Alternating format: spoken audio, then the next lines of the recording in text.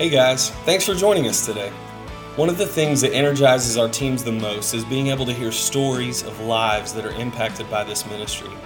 We would love for you to share your story with us by emailing it to stories@newcommunity.co, or maybe your next step to getting connected to what God is doing in this ministry is partnering with us financially. You can do that online at www.newcommunity.co or through the PushPay app, and find the giving option that works best for you. Thanks so much for tuning in and enjoy today's message.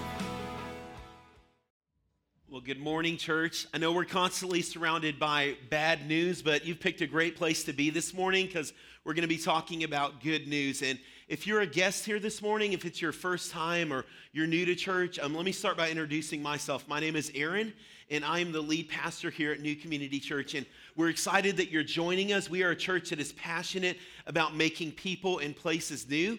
And once again, we're kicking off this Sunday on talking about the good news. So this is going to be a great service to kind of join with us. Before I jump into the message, let me just start by giving a personal update. And some of you guys may have seen on Facebook how this past week, one of our little guys, Jaron, one of our kids, was running a high temperature. It was about 104 or 105. And it was like that for a few days. And we had to go to Children's Hospital. And my wife and him, they're still in there. And they have figured out, I know a lot of you guys have asked, they figured out what was going on. He had some staph bacteria in his blood. And so they've been treating him for that. But I just want to say thank you so much to everyone that's reached out to us, all of the prayers and the support and the encouragement, all of you that have asked the way that you can serve our family. I appreciate that so much, and we felt loved this week just by our church family just supporting us through that. The doctors have said he's doing good, and so I think he'll be home this week, so we're super excited about that. But just once again, I just want to say thank you so much for loving us as your pastors and just kind of praying with us through that time. And just as I mentioned, man, we're constantly surrounded by bad news.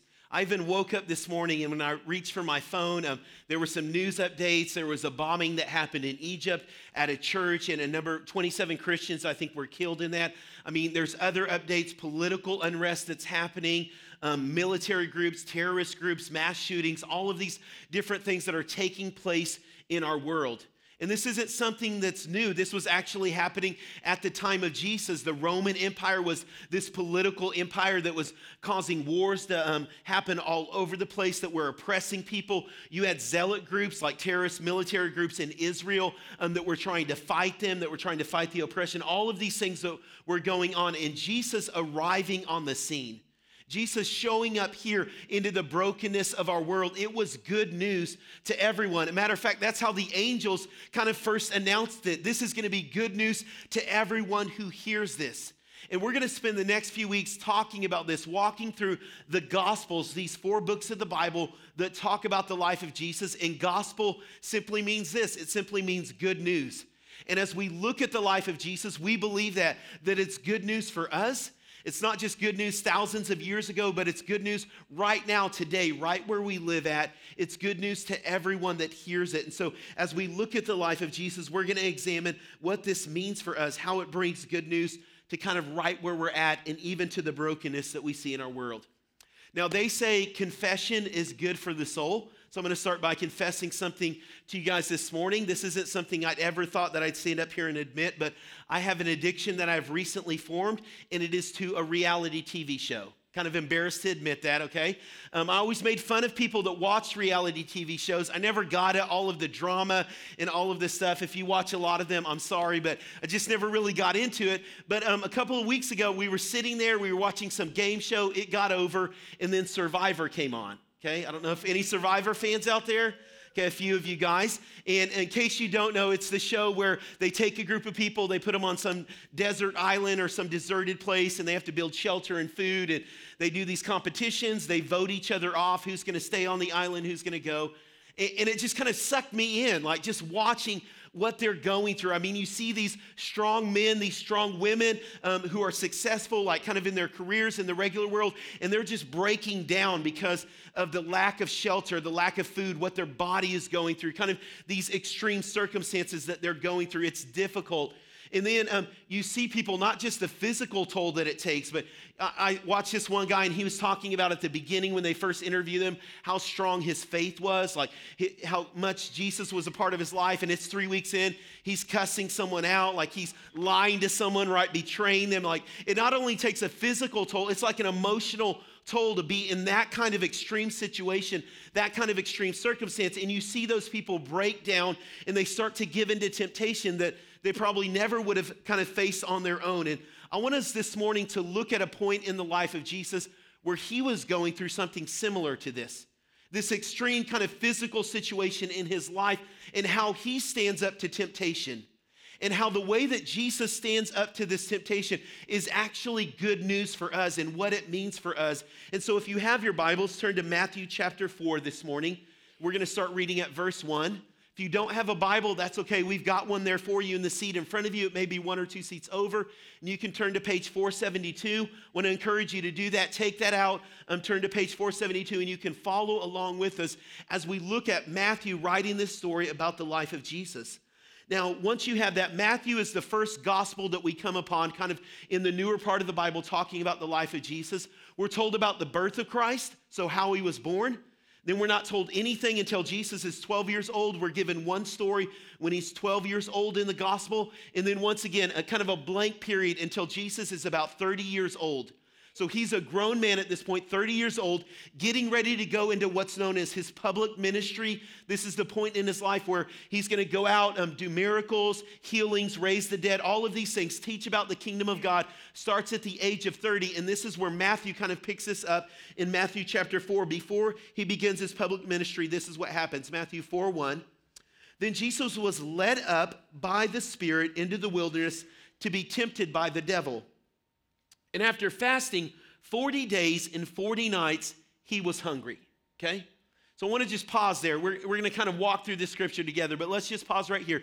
This is the most massive understatement of the Gospels, okay? 40 days, no food, and he's hungry. I don't know about you, I go 40 hours and I'm hangry, right?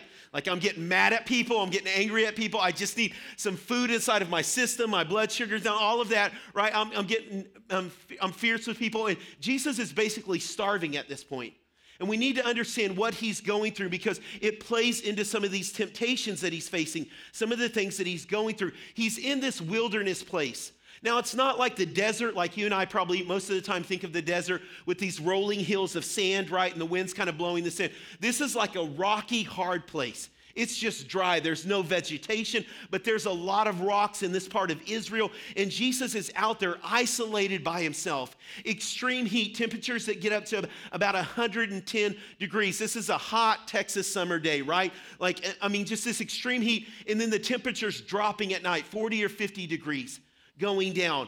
And so you got this hot sun, this heat that's just scorching, and then this cold, frigid air. So Jesus is not sleeping well. He's been in emotional isolation. He's not talked with anyone other than God for the past 40 days. There is no Facebook. There's no internet, right? There's no interaction going on. He is by himself. It takes an emotional toll on him. This is what he's going through.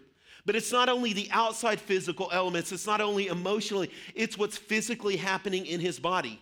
You and I know this, right? That our body runs off of food. Food is fuel for us.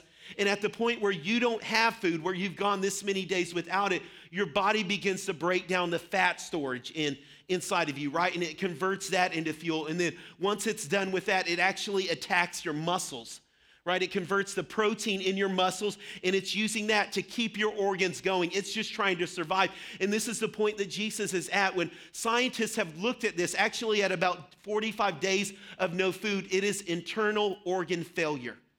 Vital organs, liver, kidneys, heart, like these kinds of things are starting to shut down because there is nothing to fuel them any longer. And this is the point that Jesus is at. Matthew says he's hungry. He is, but he is at the point of starving and at physical exhaustion. He has about reached his limit. And this is the point. Satan comes when he's at one of his weakest moments, when he is vulnerable, and he starts to tempt him. And this is what it says, Matthew chapter 4, verse 3, we start to see this temptation. And the tempter came, this is the devil, and said to him, if you are the Son of God, command these stones to become loaves of bread. And Jesus answered, it is written, man shall not live by bread alone, but by every word that comes from the mouth of God. Man shall not live by bread alone, but by every word that comes from the mouth of God. Now, the enemy comes when Jesus is weak, physical exhaustion, physical extremities around him, emotional isolation at this point, and the enemy begins to attack him and begins to lie to him. And this is the first lie, the first temptation that he presents to Jesus. It is that pleasure is God. Jesus, pleasure is what you're really longing for in this moment. Just some kind of satisfaction. And you've got this physical craving in your life. You've got hunger. Jesus, you haven't eaten in days. And what you're really longing for, what you really need, what's really going to do it for you, what you need in your life right now is just to satisfy that appetite. Just satisfy that craving. And that's going to do it for you, Jesus. That's really what you're longing for. That's really what you need. It's just physical substance. It's bread at this point. And Jesus reminds the devil, man shall not live by bread alone, but by every word that comes out of the mouth of God. What is it that Jesus is saying in that moment? That pleasure is not God. It's not just satisfying that physical craving, that appetite that we have, that we are more than just a physical being. We are spiritual beings. C.S. Lewis, this famous Christian author, he said it like this. He said, you do not have a soul. You don't have a soul. That may seem odd. He said, you are a soul. You have a body. And there's a big distinction there. You don't have a soul. You are a soul. You are a spiritual being created by God. You have a physical body. And when we get that perspective correct, when we don't believe the lie of the enemy, that pleasure is God, that it's just about satisfying those natural desires, those natural cravings, we understand better how God has designed us to live, what God means for our life, that it's not just about satisfying that natural thing, that we are actual spiritual beings. See, at one point for you and me, this body will break down, right? Disease will take over, old age, something will happen, someone will bury us in the ground, this body will decay, but our spirit will continue to live. We will go on, we will live forever, either with God in eternity or separated from God in hell. We will continue to live. We are a spiritual being, not just a physical being. And Jesus is using the word of God to remind himself, to remind the enemy, we're not just physical creatures. And pleasure is not the end goal of our life. It's not just satisfying those natural physical cravings. It's actually that I'm a spiritual being and I need as much the spiritual food in my life as I do the physical food. Just as much as Jesus' body, it needed physical substance because it was breaking down at this point. He was reminding himself, he was telling himself, no, I am a spiritual being. In every day of my life, I need spiritual food. I need God's word. I need to be in God's presence. I need to be in communion. I need to have conversations with God because I am a spiritual being as well. And my spiritual man, it needs nutrition. It needs substance. And that's what Jesus is reminding himself in this. I'm not just a physical being. Pleasure is not the end goal in life. Pleasure is not what I'm striving for. Pleasure is not the center of my life. It's not God. Only God can take that place. Only God can have that area. And we live in a culture, you guys, that has bought into this lie. We see it in the way that we use language in the things that we say, right? We're looking for pleasure. We're a society that's obsessed with that, right? You just take one area, comfort food. I know I'm going to step on some toes this morning, okay? It's okay. Comfort food, right? This food, what I eat, what I actually put in my body that's supposed to be used for food, it can comfort me. It can satisfy, it can make me feel okay. Emotionally, I may not be doing okay. I may be stressed out, right? So what do? I go to the pantry. I'm grabbing the bag of chips, the chewy chocolate chip cookies. I know I'm getting to some of you guys this morning, okay? Like that, it's that stress reliever. I'm just so stressed out. I need this. Now, let me tell you this. I know that we're supposed to have food, okay? Jesus is not saying don't eat. That's not what he's teaching us here. I believe that God has meant food to be enjoyed, right? He gave us taste buds, so it's not just going in us. We're actually supposed to enjoy it, right? But the problem happens when we think that's the end goal in life. That this pleasure that we're seeking after, that somehow that's going to satisfy us and fill a void that is there that only God can fill. See, you're not just a physical being. You are a spiritual being. And you're as much in need of spiritual food, of relationship with God, as your physical body needs food to continue to exist, to continue to live. And Jesus is reminding himself, you know what? Pleasure is not God in my life. It's not just seeking after that satisfaction. It's that I'm a spiritual being. I need to be in relationship with my Creator. I mean, you look around us, we are a culture that is obsessed with that in our sexuality and just looking for one sexual experience to the next. And we're a culture that's driven by that sexual experience. I mean, it's everywhere. On your devices, on TV, all around you. I mean, you're driving through Dallas, there's big billboards. There's apps on your phone where you can hook up with someone. Why? Because we're driven by that. We think that's the goal of life. I'm looking for that next experience to satisfy something that I feel like is missing in my life. That's a void there. And this reminder from Jesus, you're not just a physical being. It's not just about satisfying some natural craving. You are a spiritual being. And you're made to be in relationship with God. And so Jesus uses the words of Scripture to combat the lies of the enemy. And I've heard people say this so many times that they come up to me and they're like, Pastor Aaron, I just have this question for you, man. I have this thing that I do, like this kind of thing. I'm struggling with this. And if I do this, will I go to hell? Right? Some of you guys maybe you've asked this question, or maybe you've had friends that have asked you in church. We're asking the wrong question. This isn't how close can we get to sin without it destroying us. The question is this going to help me grow in my relationship with God? Is this going to take me closer to God or further from God? Because pleasure is not the end goal of your life. I'm here to tell you, if you're only searching after happiness, you're going to come up short. You're going to come up empty at some point. The ultimate goal of our life is to be in relationship with our Creator. We are a spiritual being, not just a physical being, and we desperately need relationship with the God that has designed us and with the God that has made us. It's vital to our life. So Jesus attacks this first lie of the enemy. The second lie, if you still have your Bibles open, Matthew chapter 4, verse 5, starting at verse 5. Then the devil took him to the holy city and set him on the pinnacle of the temple. That's kind of the high place. And he said to him, if you are the Son of God, throw yourself down, for it is written, this is the devil quoting Scripture now to Jesus, he will command his angels concerning you, and on their hands they will bear you up, lest you strike your foot against a stone. In verse 7, Matthew chapter 4, verse 7, Jesus said to him, again it is written, you shall not put the Lord your God to the test.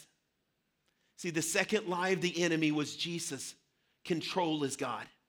If you can just control God, if you can finagle God into getting what you want, if you can make God do something, that's really what you need in your life, Jesus. You need control. You need to be in control of this situation. And so force God's hand. I mean, God's not, you're the plan of salvation for all of humanity. He's not going to let you die.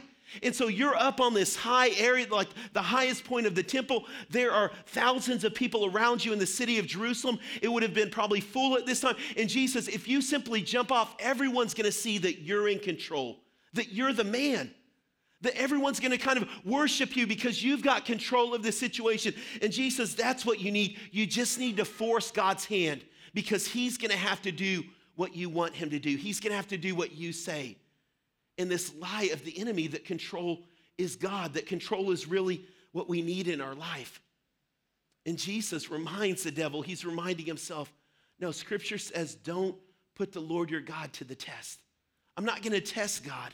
I'm not going to try to bend God's will to my desires or to what I want. I'm going to submit my will and my desires to him. I'm not going to try to get control or have this false sense that I can control everything. I'm going to submit my life to God's control and to what he wants to do. And if we're not careful, we believe this lie of the enemy that somehow we as human beings, as these people that just live for this short amount of time in the spans of all history, that somehow we're in control of everything that's going on. And it's just not true. I remember whenever our kids were younger, Josiah and Micah were probably just like 2 and 3 years old. Someone gave us a gaming console, a Nintendo 64. Some of you guys may remember that. And I love to play video games. My kids would want to play them with me, but they weren't good at video games, right? They're just like 2 and 3 years old. And so they can't do what I wanted to do. And so what I would do, this is a horrible parenting example, don't do this, okay? I would unhook the controller, but I would set the controller in their lap, right? And they'd be like, look at me, Dad. And secretly over here, I'd be playing the game, right? And they thought they were doing this. They were like, look, I'm going around the corner and I'm doing this, right? They were so excited. They thought they were controlling the little character on the screen, Mario Kart and all of that. And really, I was the one controlling it. When they got to 3 and 4, they realized, Dad, the controller's not even hooked in.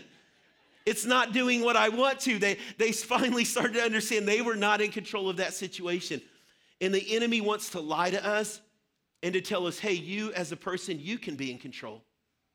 You can be in control. And I want you to stop and think about that, what that actually means. When we control everything, when we think we can control everything, God is no longer God.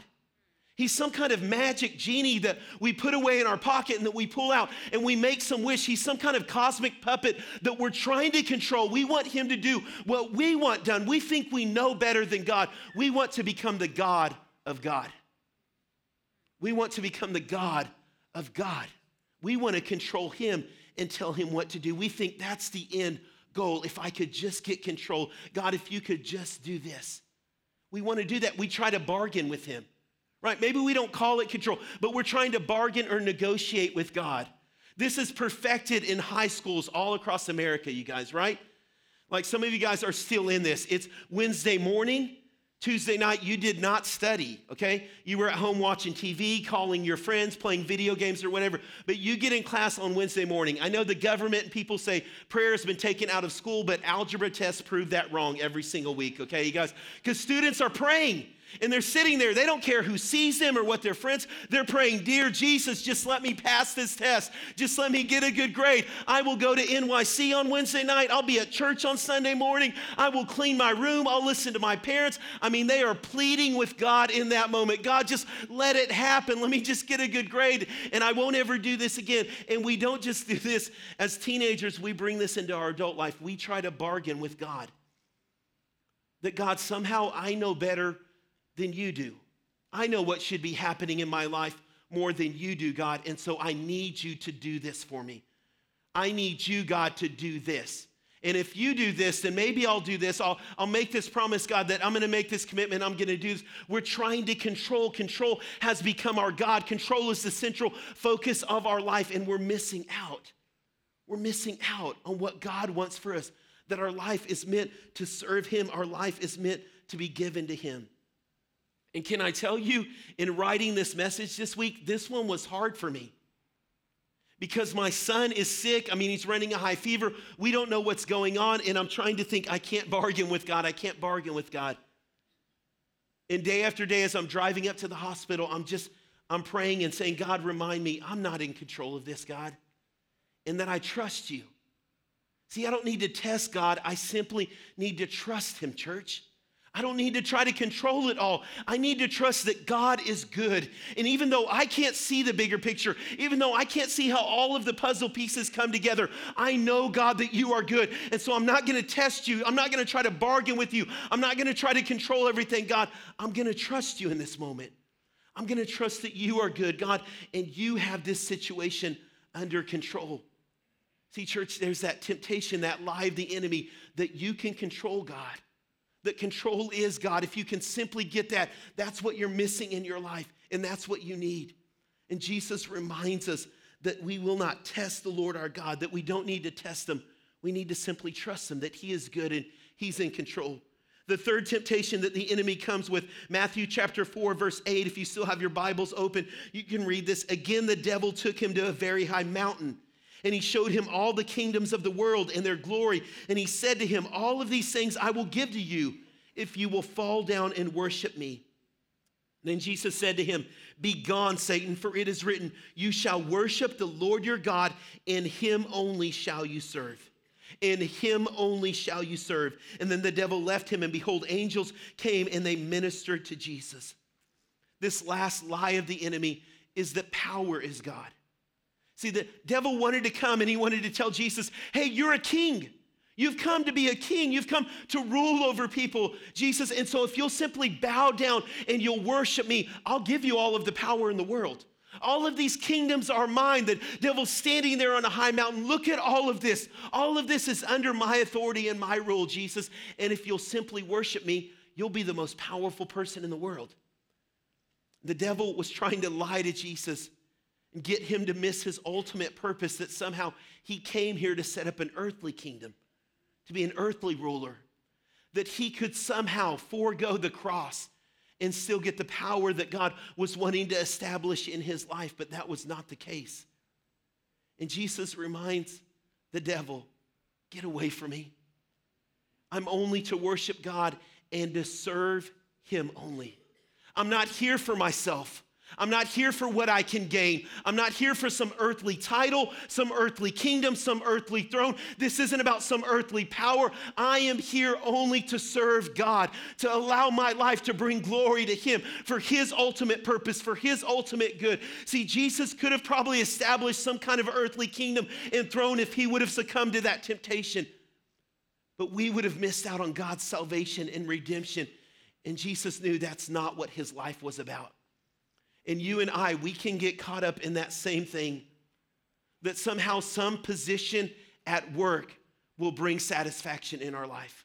We're just looking for some title, some success as the world defines success. If I can simply get that, if other people will look at my life and they will see me as a powerful man, a powerful woman, a strong leader, that's really what I need in my life. When we miss it because our ultimate goal is to serve God, to worship him and to serve him only. We're not here for ourselves.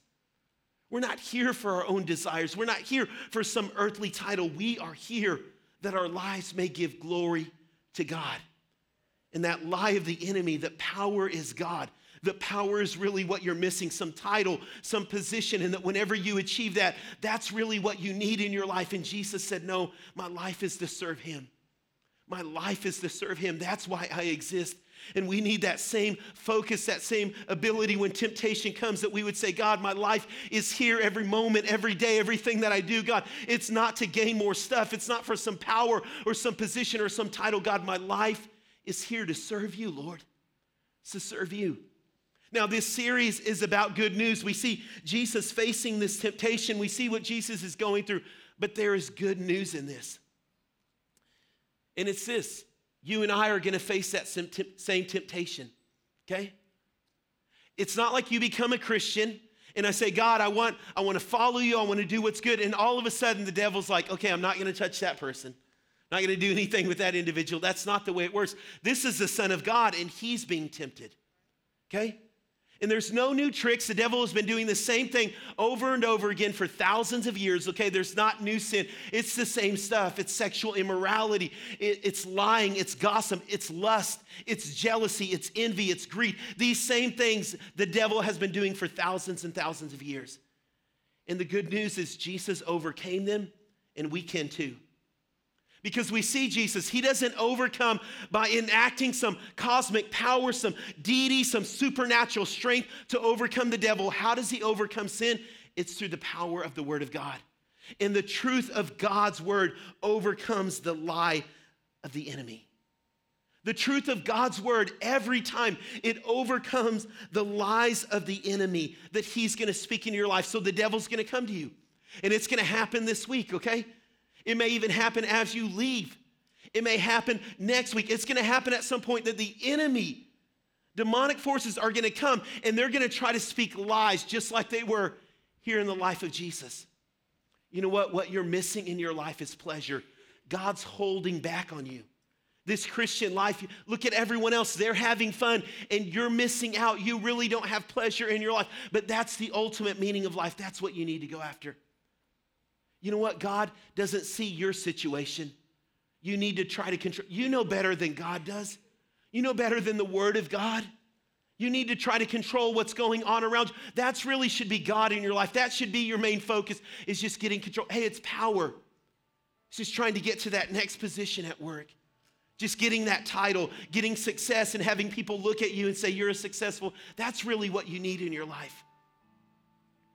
And every time when we face that temptation, we overcome by the power of God's word. Church, that's why every week we stand up here and we talk about opening scripture. That's why every week we challenge you to engage in God's word, to reflect on scripture. We talk about how it's vital to your spiritual growth, because I'm here to tell you, if Jesus was tempted, you're going to be tempted. You're going to be tempted in your life.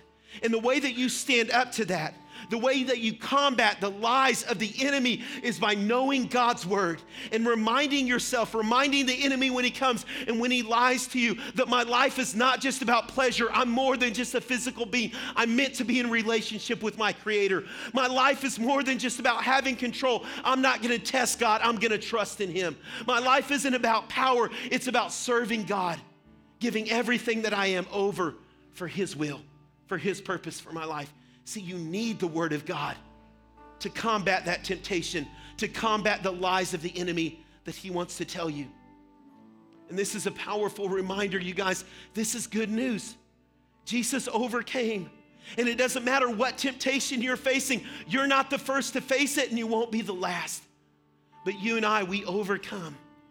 We're victorious, just like Jesus was, through the power of God's word, through reminding ourselves what Scripture says and what God wants for our life. Now, I want to pray for you this morning. I'm going to ask if you would bow your head and close your eyes. This morning, you may be here, and if you're honest with yourself, you would say, you know what, Aaron, I've been falling into some of these temptations. I've bought into some of the lies of the enemy, and I realize that I've allowed sin into my life. The Word of God says that sin breaks our relationship with God. And the truth is, you and I, we can't fix that on our own. We can't do anything about that in and of ourselves. We're helpless. And the good news is that Jesus came. And Him coming, Him arriving here on the earth changed everything. He went to the cross for your sin and for my sin so that we could be forgiven and restored back into a right relationship with God. And if you're here this morning and you're saying, Aaron, I don't have that relationship, but I want that fresh start. I want that relationship with God this morning. In a moment, as we get ready to dismiss, we're going to give you the opportunity to come forward. You may be here and God may be speaking to you through this message, and you're saying, you know what, Aaron, I have a relationship with God, but I need to be stronger in God's word. I feel like the enemy's attacking me with some of these temptations, and I don't want to give in. Our prayer team is going to be up here, and we're going to take a moment. We're going to pray with you. Now, I'm going to ask them to come right now. Our prayer team, those of you that are helping us at the end of service here to pray for people, if you would just make your way up front. And this is how we're going to close again this week. We're not going to have a formal dismissal, but here in just a moment, I want you to take just a second and reflect on God's word. Just reflect on what God is saying to you. Are there any of those things in your life that the enemy's attacking you with, and you need to stand on the word of God? You need to stand on the truth of God's word. And then if you're here and you need prayer for anything, once again, if you're saying, I want to start a relationship with God, or it can be something totally different, you have a need in your life, we want to pray with you. We believe in the power of prayer. We believe in the power of the Word of God. And so we want to join with you before you head out this morning and just ask God to meet that need in your life. So this is what I'm going to ask you to do, is just take a moment, reflect on Scripture. If you need prayer, you can come forward for anything. I want to invite you to come. And then whenever you're done, we're not going to have a formal dismissal. You can head out this morning. We will see you back here next week for Easter Sunday. You can grab yard signs or invite cards, but just take a moment. Allow God to speak to you. If you need prayer, you can come forward when you're ready for that, and we're going to pray with you.